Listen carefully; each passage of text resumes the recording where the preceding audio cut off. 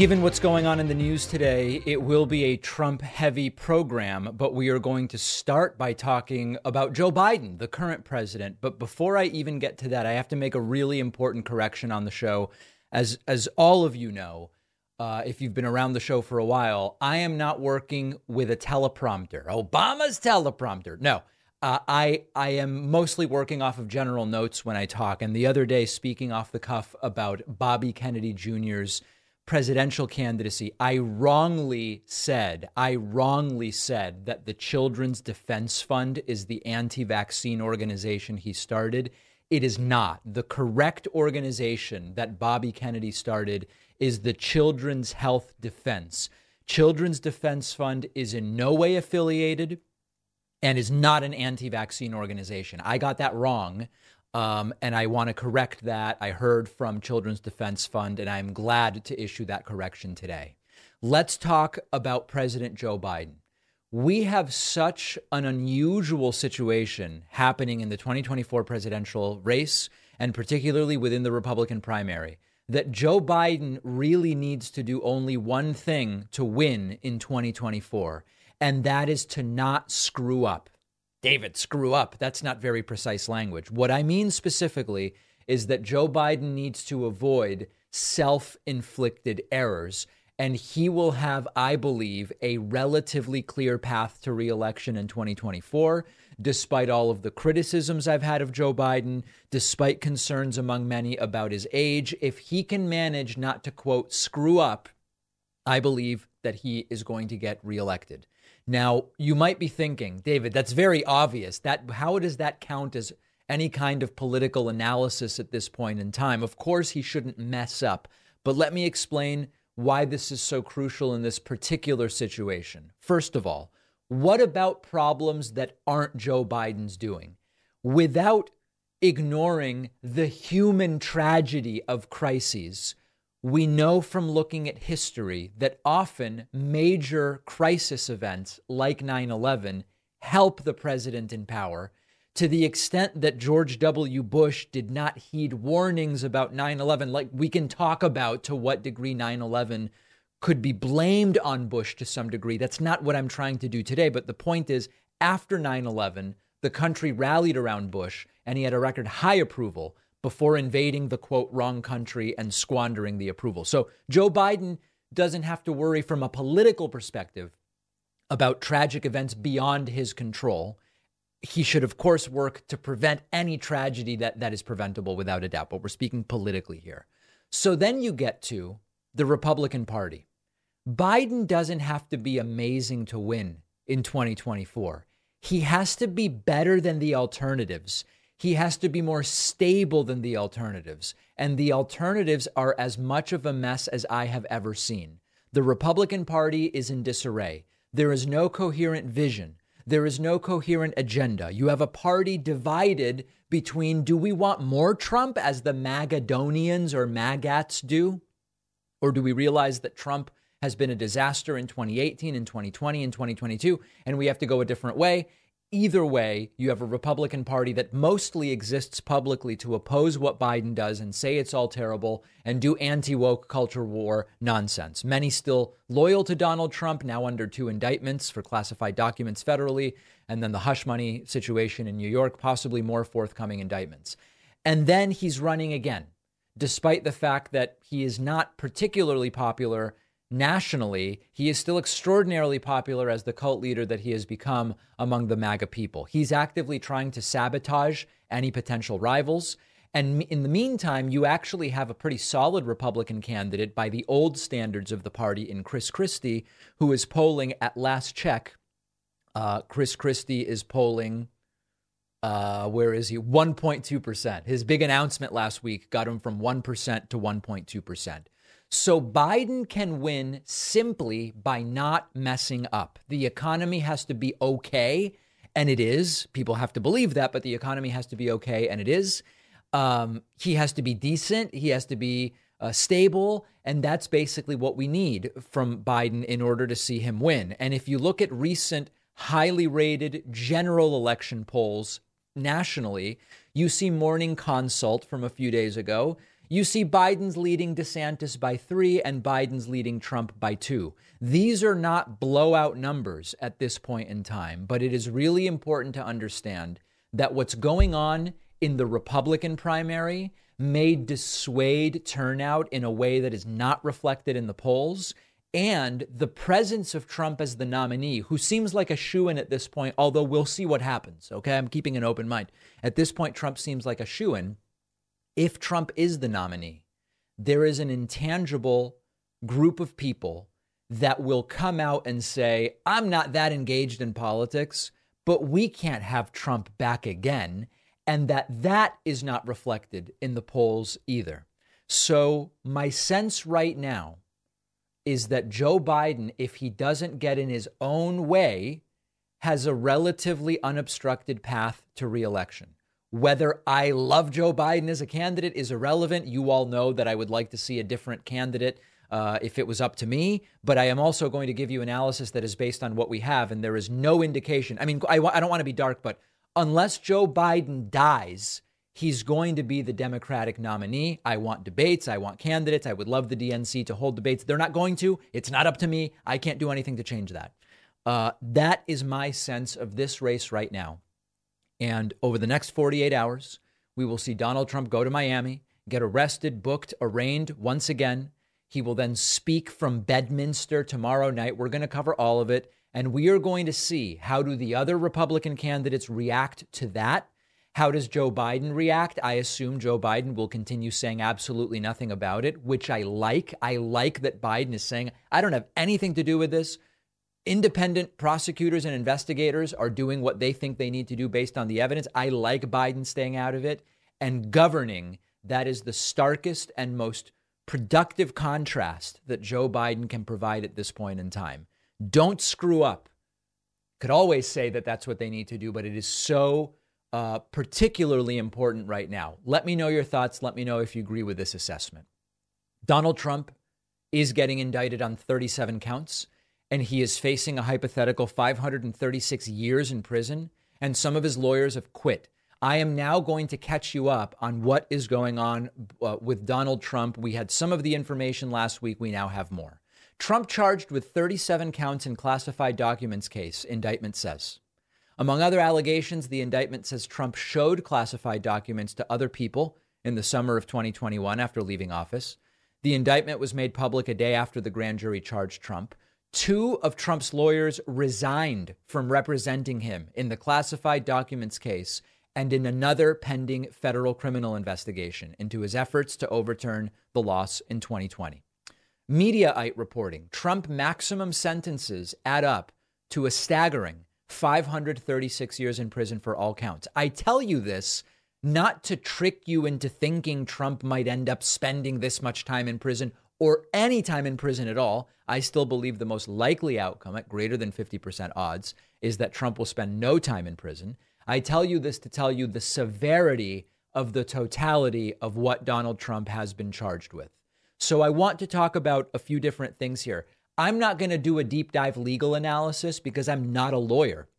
And there are many lawyers who can do the deep dive legal analysis. I'm going to give you an analysis of the politics that is surrounding what is going on here. Number one, there are so many of you who have written to me and have said, David, sir, some less politely, but many of you referring to me as sir, saying, this is it, right? The Trumpists now are going to abandon Trump. And the answer is absolutely not. Luke the Bee's Knees Beasley is going to be on the ground for us tomorrow in Miami interviewing Trump supporters.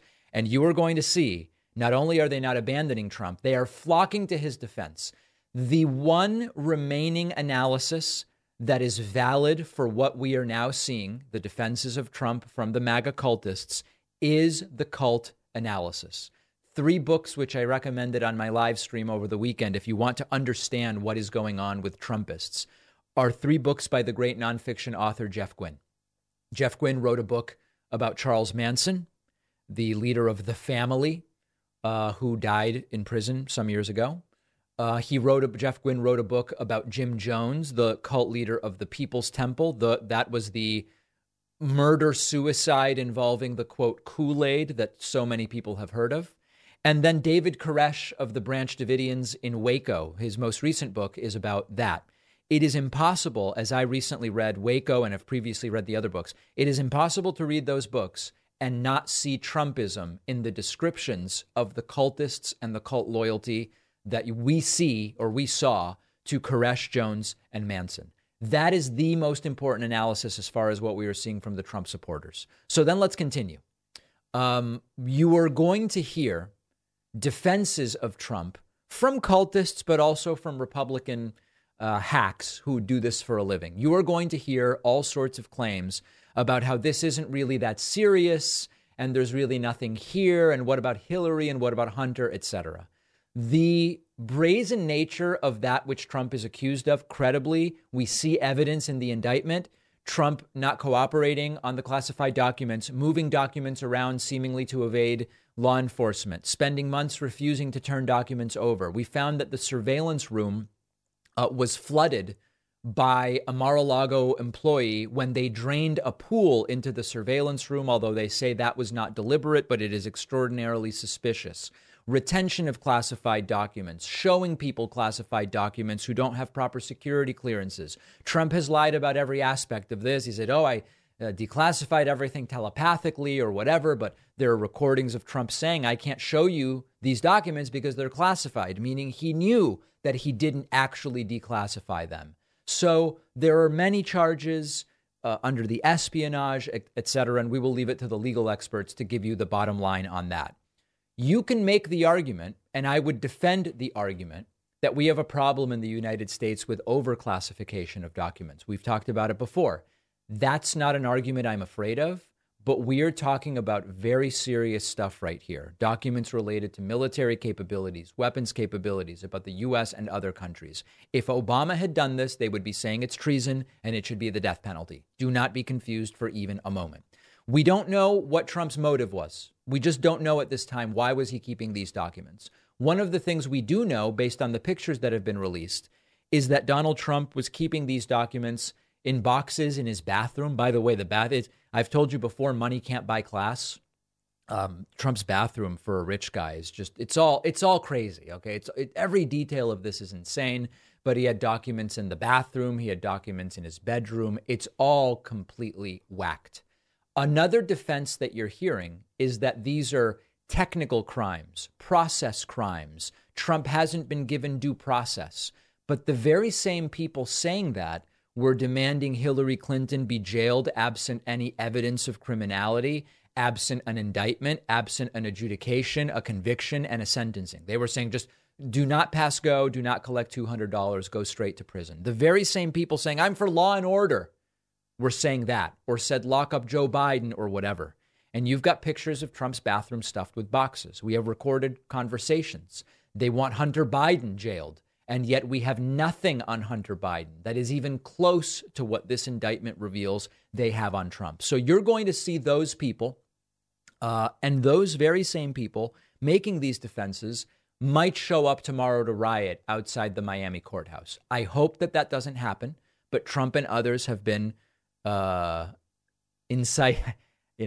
guess there's really no other word other than they've been inciting individuals to go to Miami tomorrow. We saw Mark Levin's delusional rant on Fox News saying how dare they, indignant, how dare they do this to Trump? And it's really important to remember that not only are these serious charges and not only do they seem to have Trump dead to rights, pictures, audio recordings, all of it.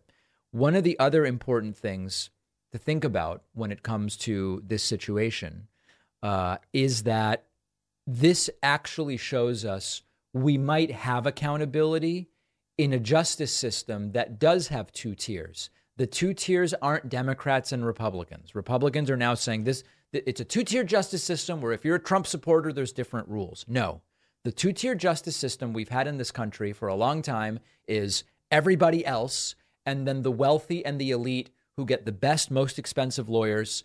They don't have pretrial detention, either because it's not assigned or because they can bail out or whatever. That the two-tier justice system has been that. And what we are to take away from Trump getting indicted is that no one is above the law. Trump and others keep saying, if they can do this to me, they're going to do it to you. They're already doing it to the proverbial you. We know that. The question was, can even someone in a position like president be held accountable? And at least as far as the indictment goes, the answer might be yes. We're going to talk about Judge Eileen Cannon after the break, and that's going to concern us in some ways. Last thing, and I talked about this on my stream. You might be wondering, am I going to demand Trump's imprisonment for life or something? You might notice that in this story so far, I haven't said Trump should be in prison or Trump should be in prison for X, Y, or Z amount of time, because that's not due process. All I want is due process. OK, we had enough evidence to go to a grand jury. The grand jury said there is enough evidence to indict. So we've gotten an indictment. So I'm not around here saying, oh, imprison Trump for life. What I want is, now that there has been an indictment, let's adjudicate it. And depending on its adjudication, either via a plea deal or a guilty verdict rather, then we can figure out what would be appropriate sentencing. And then let's talk about a sentence. I actually support law and order. I actually support due process. I'm not going around demanding people be imprisoned because I don't like their politics. I don't like Trump's politics. But what I want is the same thing that I want for Hunter Biden, if you believe he committed crimes, for Hillary Clinton, or whatever the case may be. Later in the program, we will talk about the difference between the Trump classified documents indictment and what they wanted Hillary locked up for. And if you come with an open mind, I can only imagine you will come away realizing there is almost no comparison between the two. Make sure you're subscribed to the YouTube channel at youtube.com/The David Pakman Show. It is a massive program today, long and wide, that I can assure you.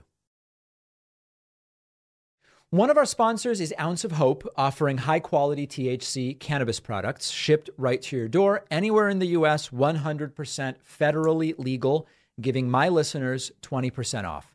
Ounce of Hope is an aquaponic cannabis company, which means that their process is sustainably raising fish using the nutrient-rich water from the fish habitat, meaning the fish poop, to feed to the cannabis plants as fertilizer, organic and symbiotic. They donate the fish to local homeless shelters.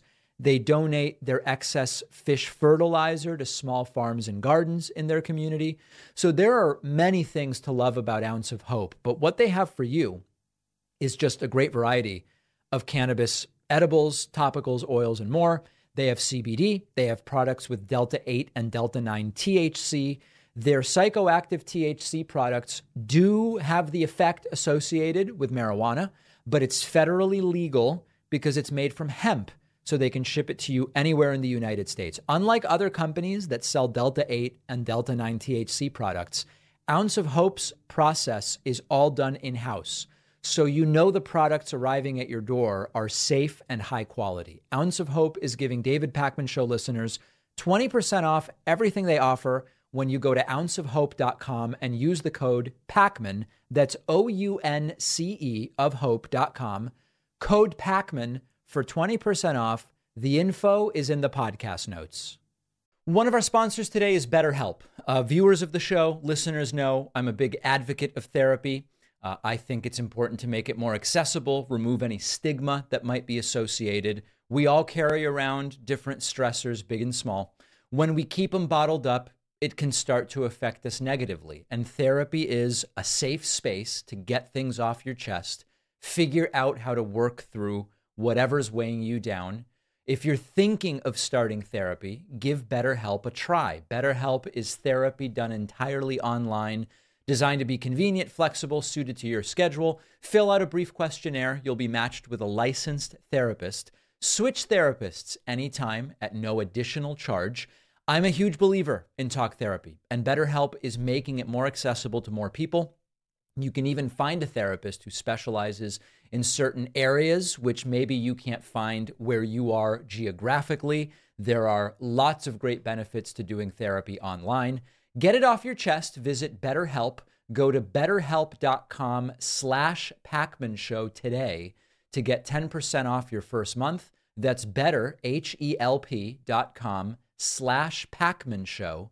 The link is in the podcast notes. One of our sponsors is Yada, the free banking app that makes it fund to save money. Just like a regular bank account, you can withdraw your money anytime and it's fully FDIC insured. When you keep your money in a Yada bank account, you'll have a shot at winning nightly cash prizes ranging from 2 cents to $1 million. For every $25 in your account, you get one recurring ticket to the nightly prize drawing. So if you deposit $100, you get 4 tickets every single night without needing to make any more deposits. Yada also offers some great budgeting features, the possibility of early paydays, a debit card that rewards you with up to 100% cash back, and tickets on every purchase. Yada members have already won over $15 million. So say goodbye to the traditional savings account with the minimal interest rate. Freakonomics have described prize-linked savings accounts like a no-lose lottery. Download the app now. Start saving for a chance to win big with Yada, the app where savings meets excitement. Go to withyada.com/Pacman. That's withyota.com/Pacman. The link is in the podcast notes. So many of you wrote to me over the weekend and said, David, can it really be that a Trump-appointed judge is going to be involved in overseeing Trump's own indictment? Tell me it's not going to happen, because that seems so biased and disastrous. Well, it is part of the story, and I want to talk about it with you today. The New York Times reports a Trump-appointed judge who showed him favor gets the documents case. A surprise assignment of Judge Eileen Cannon could be a setback for prosecutors as they unveiled a sweeping classified files indictment. Judge Cannon, 42, a Trump appointee, shocked legal experts across ideological lines last year by intervening in the investigation and issuing rulings favorable to Mr. Trump, only to be rebuked by a conservative appeals court. The chief clerk of the courts in Florida's Southern District has said that new cases there are randomly delegated to its judges, even if they are related to previous ones. It was not immediately clear whether Mr. Trump lucked out or if an exception was made. Either way, legal specialists said Judge Cannon's return was significant. For those asking the question, Slate has a very good piece by Mark Joseph Stern. Judge Eileen Cannon can absolutely sink the federal prosecution of Trump. And this reads, the federal criminal case against Donald Trump for mishandling classified documents will be overseen at least initially by Judge Eileen Cannon. This is excellent news for Trump and exceedingly bad news for special counsel Jack Smith. Cannon's total lack of discipline, combined with her evident incapacity to experience shame, renders her a uniquely favorable jurist for the former president. Indeed, if she maintains her grasp on this case, it is nearly impossible to envision Smith securing a conviction in her courtroom. This is, of course, the opinion of Mark Joseph Stern. This command marked the first time in the history of the Republic, that a federal judge had claimed the power to stop a pre-indictment criminal investigation into a suspect. Cannon's previous overreach provoked genuine shock in legal circles and fear in the intelligence community, as it effectively blocked officials from assessing the seized documents for national security risks. But Cannon wasn't finished. She agreed to Trump's request for a special master and appointed Raymond Dearie, a well-respected federal judge. After Dearie tried to bring some discipline to the case, Cannon immediately ran interference for Trump, overruling an order that would have required the former president to either disavow or stand by previous claims that FBI agents were planted at Mar-a-Lago. And this goes on and on and on. And Mark Joseph Stern then gets to the critical part. Imagine that Cannon does preside over this case. She has infinite tools at her disposal to thwart the prosecution at nearly every turn. Big swings like tossing out the whole case, very real possibility in her courtroom of chaos, can be appealed and overturned. But at every step, there are opportunities for sabotage. Cannon can try to rig voir dire to help the defense stack the jury with Trump supporters. She can exclude evidence and testimony that's especially damning to Trump. She can disqualify witnesses who are favorable to the prosecution. She can sustain the defense's frivolous objections and overrule the prosecution's meritorious ones. She can direct a verdict of acquittal to render the jury superfluous. She can declare a mistrial prematurely for any number of reasons. Okay, I think you get it. So the backstop here, and a couple of lawyers wrote to me and said, you know, David, everything that's being written about what Eileen Cannon can do is true. It's not wrong, but it ignores that there are checks and balances from other judges that the prosecution could recur to if necessary. And it is not as scary as some of these articles are making it out to be. It's still scary, but just not quite as scary as some articles are making it out to be. We're going to be following the Eileen Cannon sort of narrative and story because it is actually a potentially huge part of this prosecution. Maybe tomorrow, probably more after the arraignment on Wednesday, we will get back to this. Donald Trump did not stay home over the weekend, and he gave what I can remember as the most deflated, low-energy speech of his political career. Donald Trump actually gave two speeches over the weekend. He went to Georgia and spoke to the Republican convention there, and then he flew to North Carolina and spoke to the Republican convention there. I have never seen Trump like this before. Completely deflated. I'm just going to play some clips for you. These are only from his North Carolina speech. The Georgia speech was less remarkable in a sense. So we will just give you a sense of what was discussed. And even the crowd, like not really big, other than when Trump said anti-transgender stuff, which we will get to. Here is Donald Trump just sort of ranting about how he went to UPenn and saying, look, they indicted me. They indicted me. They're thinking I was a very good student at the Wharton School of Finance. Can you imagine? I wonder if they're proud of me. I got indicted. I wonder if they're saying, oh, that's wonderful. I've been indicted twice now in a couple of months. You know, when I was studying and when I was a very, very successful businessman, then I did The Apprentice and I did lots of books that were big sellers. Yeah. Even now I have books that are tremendous sellers.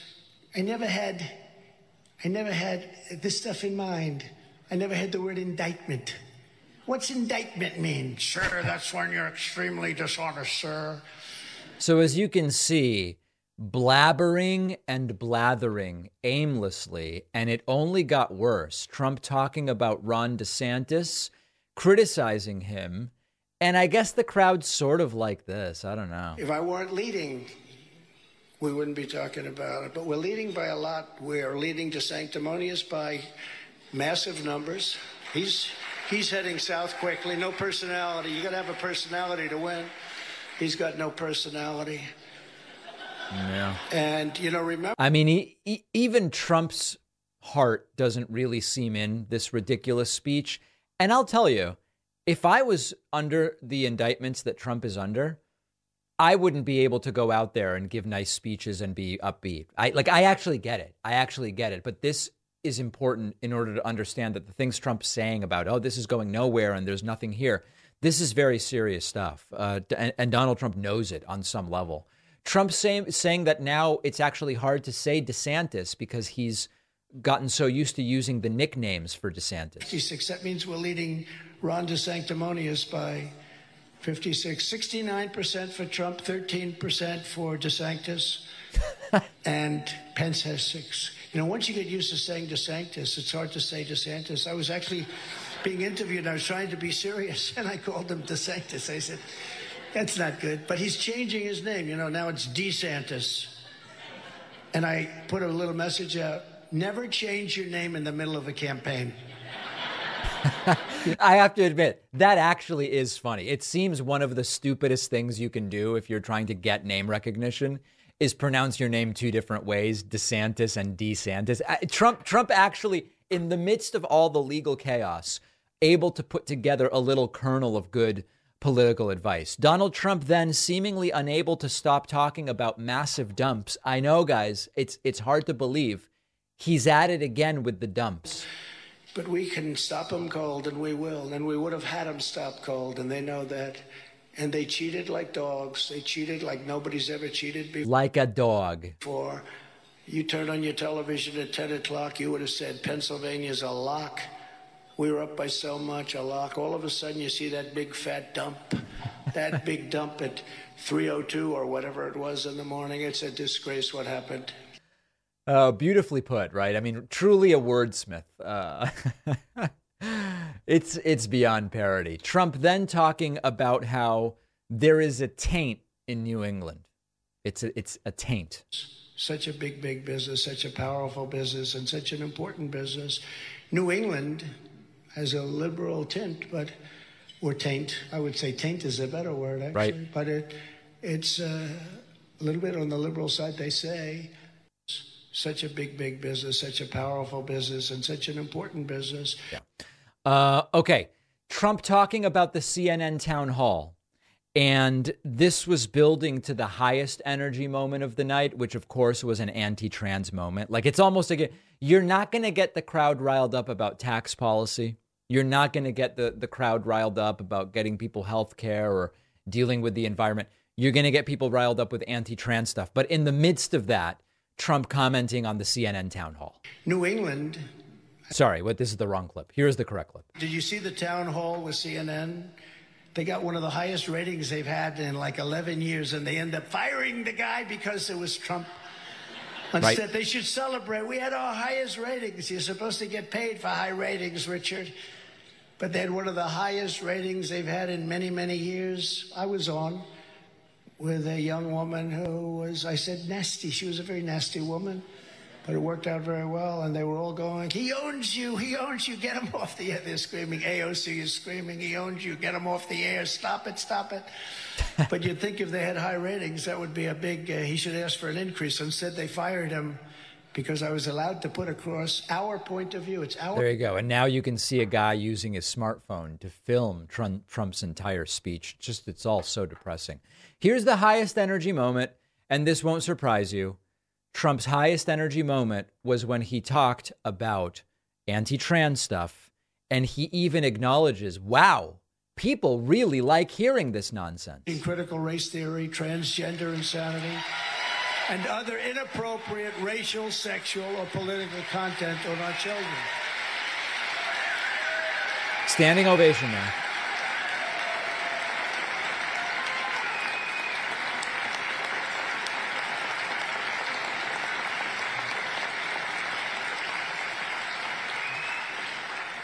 It's amazing how strongly people feel about that. You see, I'm talking about cutting taxes. People go like that. Talk about transgender. Everyone goes crazy. That is incredible. Who would have thought 5 years ago you didn't know what the hell it was? That is an unbelievable statement. Trump is really summarizing in that statement the absurdity of his own movement. They don't care about actual policy. They care about trans culture war, anti-woke nonsense. This is a revelation about what is animating the right today. Trump says, I talk about taxes, people barely clap. I talk about the trans stuff and people go absolutely crazy. This is the monster they built. And the question now is whether this is a monster that can get them a president in the Oval Office. I hope and to some degree believe that the answer is no. All of these clips will be available on all of our various platforms, YouTube, Facebook, Instagram, TikTok, etc. Make sure you're following us wherever you like to consume your video content. We're going to take a quick break and then continue our coverage of this completely absurd, farcical weekend in American politics. If you've been getting crushed in the markets lately, like many people have, you were probably happy to hear that Treasury yields have been surging. Right now, you can get a 5% yield on Treasury bills, which is higher than most high-yield savings accounts I've seen. And unlike a high-yield savings account, Treasury bills are a fixed-rate asset, so you know what you're getting at the time of purchase, but buying U.S. Treasuries can be very complicated, or at least it was, because our sponsor, Public.com, lets you buy Treasury bills in seconds right from your phone and put your cash to work. Keep in mind that Treasury bills are government-backed securities considered one of the safest investments around. When you buy them on Public, they are securely stored at the Bank of New York Mellon, the world's largest custodian bank and security services company. Plus, there are no minimum hold periods or settlement delays. You can access funds anytime. If you keep it invested, Public will automatically roll over your investments at maturity, so you have one thing you don't have to think about. Go to public.com/Pacman to start getting that 5% yield on your cash. That's public.com/Pacman. The link is in the podcast notes. People often ask me about my daily routine. You know, I'm interviewed about the David Pacman Show. How did you do it? How do you do this? And like daily routine just often comes up, and how do you stay healthy? And of course, I talk about exercise and I talk about eating the right diet. But one of the things that can happen if you are not eating the right diet, or you're traveling, or life gets in the way, is you end up with some kind of vitamin deficiency. A daily scoop of AG1 from our sponsor, Athletic Greens, makes this super easy to take off of your list of things to worry about. One scoop of AG1, you get the entire day's worth of 75 high-quality vitamins and minerals from whole food-sourced ingredients. AG1 is cheaper than dealing with a bunch of different supplements. It's infinitely more convenient. You just take a scoop before you have your coffee, for example, as I do in the morning, and you're covered for the entire day. Many of my friends love AG1. Anyone I mention it to seems to get hooked. When I go on vacation, I bring the AG1 travel packs with me, especially because I'm not always eating the same diet when I'm traveling that I do at home. Staying properly nourished, so important to feeling your best. AG1 just makes it really easy and very convenient. Go to athleticgreens.com/Pacman to get a free year's supply of vitamin D. I've talked about vitamin D so many times, plus 5 free AG1 travel packs. That's athleticgreens.com/Pacman for a year's supply of vitamin D and 5 free travel packs. The link is in the podcast notes. Okay, let's look at a couple of other things from over the weekend. After or before or in the middle of Donald Trump's various speeches to the Georgia Republican Convention and the North Carolina Republican Convention, he went to restaurants. At one point, he went to a waffle restaurant. And I understand these sort of photo op things. DeSantis did it in a New Hampshire diner. This is sort of like what you do in American politics. Trump does it in the weirdest way, where he walks into a waffle spot in Georgia and starts yelling that we did nothing wrong. And usually when you go to the restaurants and you do this stuff, you just maybe order some waffles or something. Look at the cringeworthy nature of what he'll go in and just rant to waffle employees about I did nothing wrong. It's the strangest stuff. Look at this. We did nothing wrong. Nothing wrong whatsoever. We did absolutely nothing wrong. Take a look at the Presidential Records Act. We did it by the book. Perfect. Except we have thugs and creeps running this country. Right. And it's a real problem for our country. But we're going to straighten it away. We're going to win the election big. And we're going to clean up the mess, and we're going to clean up the cancer, because that's what we have. A very strong, somebody in the back is like, does this mean it's going to take a while to get my maple syrup? What a strange, there's a level of pomposity with just going through a place where people are having breakfast and starting to rant and rave about you did nothing wrong, I did nothing wrong. Here's another video. And again, I don't know if this is all the same restaurant. It seems he may have gone to different restaurants. In this one, it sounded like someone was trying to pray for Trump. This is serious cult stuff. Very, very serious cult stuff. And I don't know how the people in the restaurant aren't embarrassed for each other at the end of the day. Our only president ever. Our country is going to hell. We're not going to let it happen. Oh, my goodness. So in this one, there's a crowd around Trump. A woman on either standing on a table or piggyback yells something about this is my only president. And then Trump says the country is going to hell. It seems almost like a place you would sooner guess that this was a bar full of drunk people at 1 a.m. rather than a Waffle House or waffle restaurant with a failed former president. Then this is maybe the most telling Trumpian moment. A woman comes up to Trump to talk to Trump about Sergeant Major Pat Payne. Sergeant Major Pat Payne is someone that Trump awarded a Medal of Honor to in 2020 because Pat Payne was involved in freeing 75 ISIS-held hostages. Okay, that's a fine, totally reasonable thing. Trump seems visibly confused and asks if Pat Payne died from war injuries. It's like, no, dude, after he came back from releasing the 75 hostages, you gave him the Medal of Honor. And Trump seems so confused that he ends up asking if the woman could maybe draw Trump with muscles. It's beyond parody. I am a Medal of Honor portrait artist. This is Sergeant Major Pat Payne, who you awarded the Medal of Honor.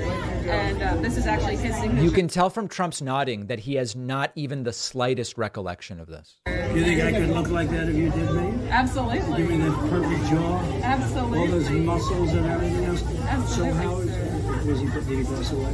No, he's actually currently still alive. Did he pass away? No, he's alive.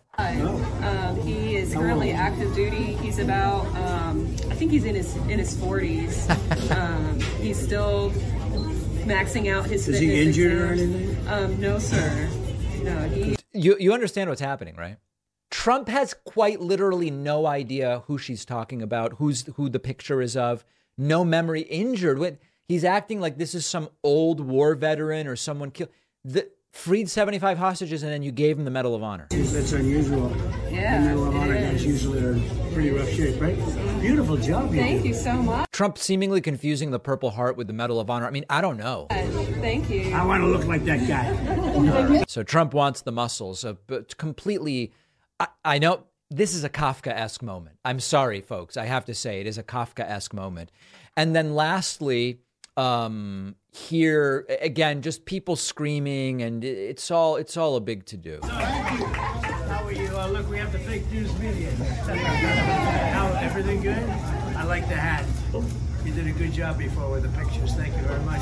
Thank you, everybody, for coming. It's a nice crowd. I love you, Donald! I love you! How are the I waffles love you, here? Donald! How are the waffles? Are they good? Because I'm You going need to to try get one. pecans on it, Mr. President. Okay, the waffles are good, and Trump's going to try one. So, almost worse than the Ron DeSantis diner visit in New Hampshire a couple of weeks ago. Trump twice indicted in the midst of low-energy, confused speeches where he tells corrosive lies and says things that are untrue, showing up at a waffle restaurant and making a complete and total fool of himself. All right, now with that out of the way, let's get to something serious. William Barr was Donald Trump's attorney general. And William Barr, I do not consider a friend of the progressive movement. William Barr is not someone I would even remotely consider for attorney general. But William Barr does have some legal expertise. There is no question about that.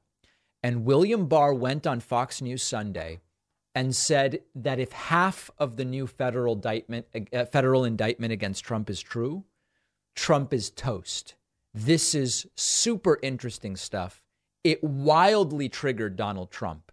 Let's listen to what Barr had to say. And he's making a lot of sense here. What about this chief argument that comes up for the president's allies and his legal team that this should have been handled under the Presidential Records Act, not this Espionage Act charge and other federal statutes that were used here?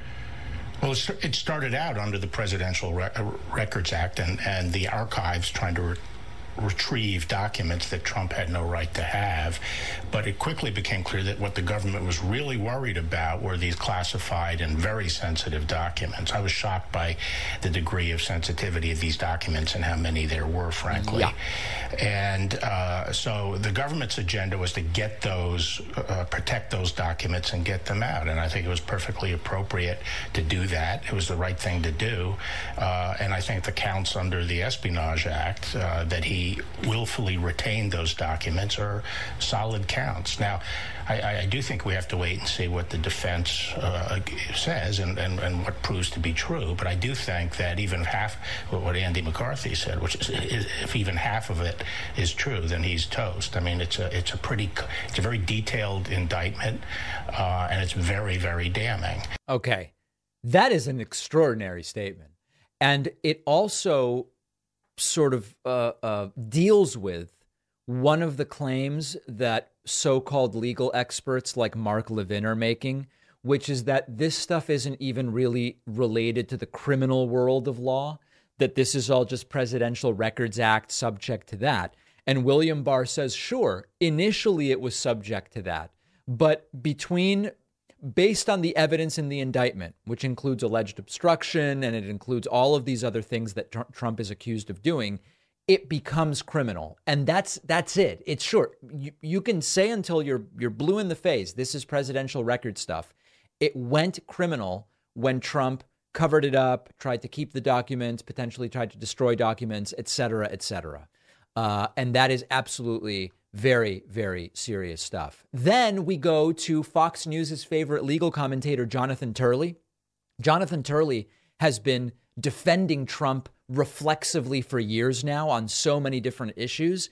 Even Jonathan Turley says this is a very damning indictment. Listen to this. The president goes on to say, well, what happens if we just don't respond at all to the subpoena, I guess, or don't play ball with them? The president goes on to say, wouldn't it be better if we just told them we don't have anything here? Well, look, isn't it better if there are no documents? They've got these conversations that were memorialized by the president's attorneys. There's also this recording of him where he talks about this plan that's believed an attack plan against Iran. I mean, they've got a lot of information in this, Jonathan. No, it is an extremely damning indictment. There are indictments that are sometimes called narrative or speaking indictments. These are indictments that are really meant to make a point as to the depth of the evidence. There are some indictments that are just bare bones. This is not. The special counsel knew that there would be a lot of people who were going to allege that the Department of Justice was acting in a biased or politically motivated way. This is clearly an indictment that was drafted to answer those questions. It's overwhelming in details. And, the Trump team should not fool itself. These are hits below the waterline. These are witnesses who apparently testified under oath, gave statements to federal investigators, both of which can be criminally charged if they're false.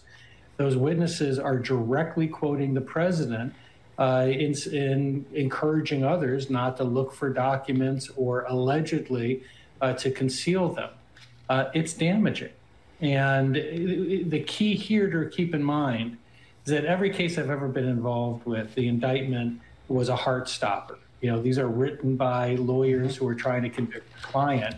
Every indictment I've ever dealt with has fallen apart to some degree once we look more carefully at what the evidence may be. But this is not an indictment that you can dismiss. All right. So there is Jonathan Turley, even with his hemming and hawing, saying this is very serious stuff. Back to William Barr. William Barr putting the blame for all of this squarely on Trump. And that's where it should be. So, and we can't forget here that this entire thing came about because of reckless conduct of the president. If he had just turned over the documents, which I think every other person in the country would have done. True. They're the government's documents. They're official records. They're not his personal records. Battle plans for an attack on another country or Defense Department documents about our capabilities are in no universe Donald J. Trump's personal documents. And then lastly from William Barr, Trump's claims that other presidents did the same thing. Barr debunks it. Good for him. To his credit, he is undoing every single one of these Trump arguments. The sock drawer case with President Clinton, they'll point to these and say, listen, so there are two big lies, I think, that are out there right now. One is, these other presidents took all these documents. Those were situations where they arranged with the archives to set up special space under the management, control, and security provided by the archivist to temporarily put documents until the libraries were ready. Right. These were not people just putting them in their basement, okay? And the second thing that the president, this idea that the president has complete authority to declare any document personal is obvious. It's facially ridiculous. That opinion had to do with the distinction between official records, which are records prepared by government agencies for the purpose of government action, and personal documents as opposed to official documents, which are things prepared by the president, such as a diary or notes, which are not used in the government's deliberations. And yes, as to the second class, stuff that the president himself generates, the president has some discretion. But these are official documents. It's inarguable. Yep. Listen, William Barr, you don't have to like him to recognize that he is on much stronger legal footing here than a random Fox News commentator indignantly saying there's nothing here. William Barr is right, and that's why it so triggered Donald Trump when he said this. Let's talk about that briefly next. Donald Trump exploded on his own former Attorney General William Barr, calling him a gutless pig, because William Barr gave a sober and sensible legal analysis, which indicated the indictment against Trump is very serious. Trump's early arguments about how other presidents did the same thing aren't very good, and that Trump is toast if even half of the indictment is accurate. In response, Donald Trump, losing his mind on Truth Central, posting, quote, "Virtually everyone is saying that the capital I indictment is about election interference and should not have been brought, except Bill Barr, a disgruntled former employee and lazy attorney general who was weak and totally ineffective. He doesn't mean what he's saying. It's just misinformation. Barr's doing it because he hates Trump for firing him. He was deathly afraid of the radical left when they said they would impeach him. He knows the indictment is bull. Turn off Fox News when that gutless pig is on." And again, when you listen to what William Barr says, and then you see that Trump rebuts none of the actual legal claims, and Trump is not a lawyer, and Trump has no idea what's being said, in this particular case, doesn't mean you have to like either of them. I believe William Barr's analysis comes much closer to getting to the heart of this indictment than does Trump's, which is it was election interference and I did nothing wrong. After the break, we will look at Lindsey Graham subjected to just very light questioning about these issues. Wild, wild stuff. Quick break and back with that. One of our sponsors today is Bon Charge. I have always enjoyed dry saunas. You get in there, your heart rate is up, dilates the blood vessels, can soothe achy joints and muscles. It's relaxing. It's just a great way to remove a little stress. Bon Charge is the creator of the infrared sauna blanket, which you can enjoy from home. Super easy to set up. Heats up fast. You don't have to have your head inside like at a traditional sauna at the gym. Nice for meditating or reading, getting work done, relaxing. I have found it to be a great way to unwind at the end of a long day. Easy to clean, sleek, lightweight design, easy to store, and comes with a 12-month warranty. And of course, if you don't love it, returns are super easy. But I think you will love it. And you'll get 15% off when you go to boncharge.com/Pacman and use the code Pacman. That's BONCHARGE.com/Pacman. Use code Pacman for 15% off. The link is in the podcast notes. Here is the perfect Father's Day gift. Get him a Wi-Fi connected digital picture frame from Aura. Our sponsor, Aura, has been named the #1 best digital picture frame by Wirecutter, The Strategist, and Wired. This is not one of these early 2000s picture frames. There's no USB or SD cards, and you get free unlimited storage, and you can instantly frame photos and videos from any device anywhere in the world. I have several of these. I got my dad one, and so now I take pictures of the baby, load them into his Aura frame, and they show up, and everybody loves it. You know, it's no more of these having to bring a slideshow when I visit. I just put the pictures right in the frame. I'm really glad I got him one of these. And right now, Aura has a great deal for Father's Day. Go to auraframes.com/Pacman. Use the code Pacman to get $30 off plus free shipping. This deal ends June 18, so don't wait. Terms and conditions apply. That's AURA frames.com/Pacman. Use code Pacman for $30 off. The info is in the podcast notes. Republican Senator Lindsey Graham has occasionally been one of the strongest and most unhinged defenders of President Donald Trump in the past, sometimes screaming, sometimes crying and becoming indignant, sometimes saying, you've just got to send Trump money and maybe me as well. Well, Lindsey Graham appeared yesterday on ABC's This Week with George Stephanopoulos, and it is an absolute delight to see, but also disturbing because we know many of the MAGA people are going to buy these arguments. On multiple occasions, George Stephanopoulos attempted to get Lindsey Graham to answer really simple questions about Trump. And Lindsey Graham went all but her emails, quite literally talking about Hillary Clinton. Let's look at the first clip. Here is a very simple question. Do you stand by Trump did nothing wrong? Donald Trump has said repeatedly that he did nothing wrong. Do you believe that? Well, here's what I believe. We live in an America where if you're the Democratic candidate for president, Hillary Clinton, Secretary of State, you can set up a private server in your basement to conduct government business. And when an investigation is had about your activity, no, let me finish. Oh, but you didn't answer the question. That was ridiculous. Well, yeah, I'm trying to answer the question from a Republican point of view. That may not be acceptable on this show. Well, it's not an answer, right? Do you agree Trump did nothing wrong? Hillary Clinton. Wait, I'd like you to answer I am answering the question from a Republican point of view. Whoa. Okay. George Stephanopoulos tried again and said there are audio recordings here.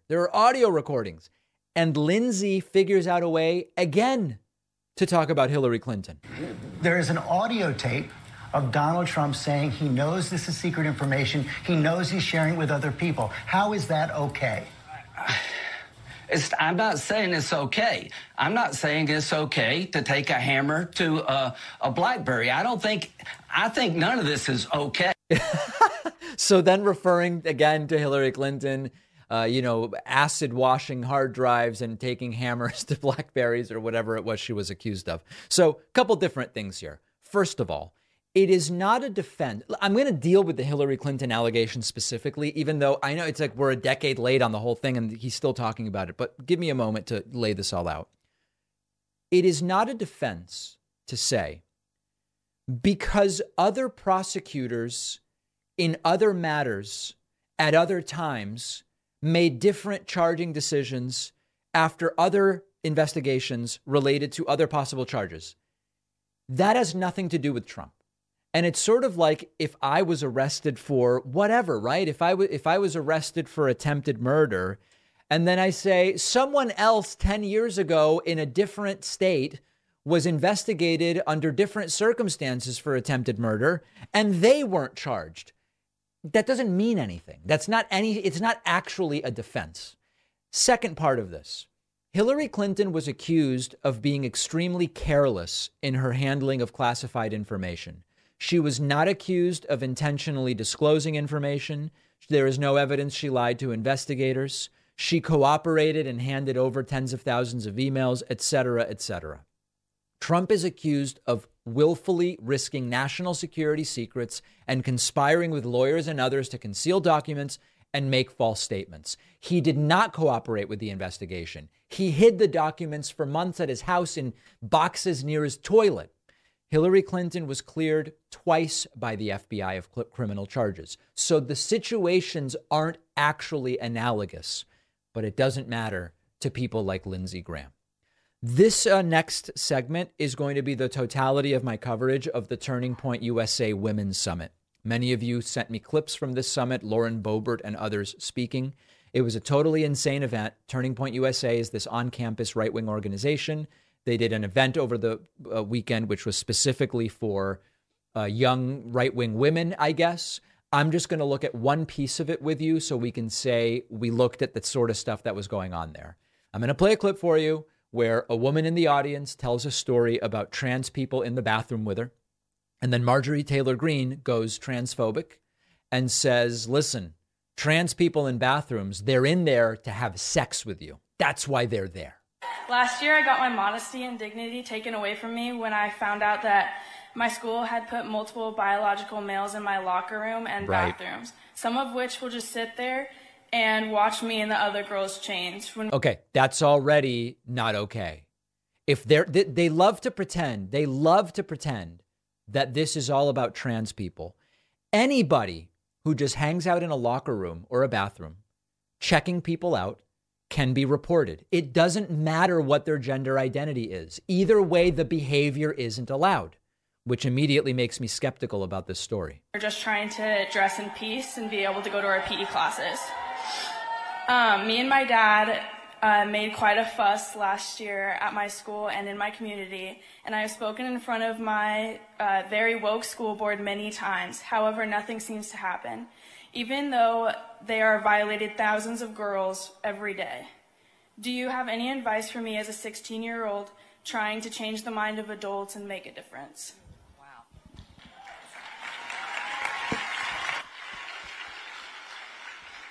First of all, thank you for your courage. Right. Because, Thank you. Because when you're speaking out in your school, to your school board, you and your father and your family, and you're standing up against men who are really a bunch of perverts in your locker room, in your bathroom, because they want to have sex with you. That's why they're in there. That's real. They're not saying, oh, I identify as a woman and I'm only attracted to men. That is a lie. These are sexual predators. They're sexual predators. There are statistically almost zero incidents of the kind that they would have you believe are rampant. It just doesn't happen. Okay. My advice for you is your safety is number one. Ladies, your safety is number one. And that when you all join together and make that known and refuse to accept these. This is all so disgusting. As I've said before, do you really think that actual violent predators are going to be dissuaded by the gender sign on the bathroom door? It's absurd and ridiculous. And of course, when then you go further and say, well, there must be hundreds or thousands or at least dozens of incidents where, based on a falsely stated gender identity, someone hid out in a bathroom and then assault, you find out that it is essentially non-existent. And it is all part of the story that they use to prop up this anti-trans paranoia that they are now obsessed with and that they are raising money around at the end of the day. We have a voicemail number. That number is 219-2-DAVID-P.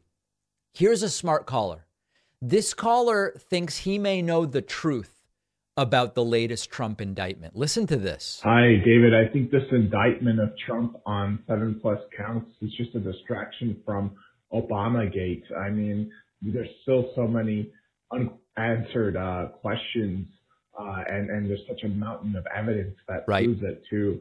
Like, why are people focusing on things like sexual assault charges and stealing classified documents when instead they could be focusing on Obamagate? Absolutely.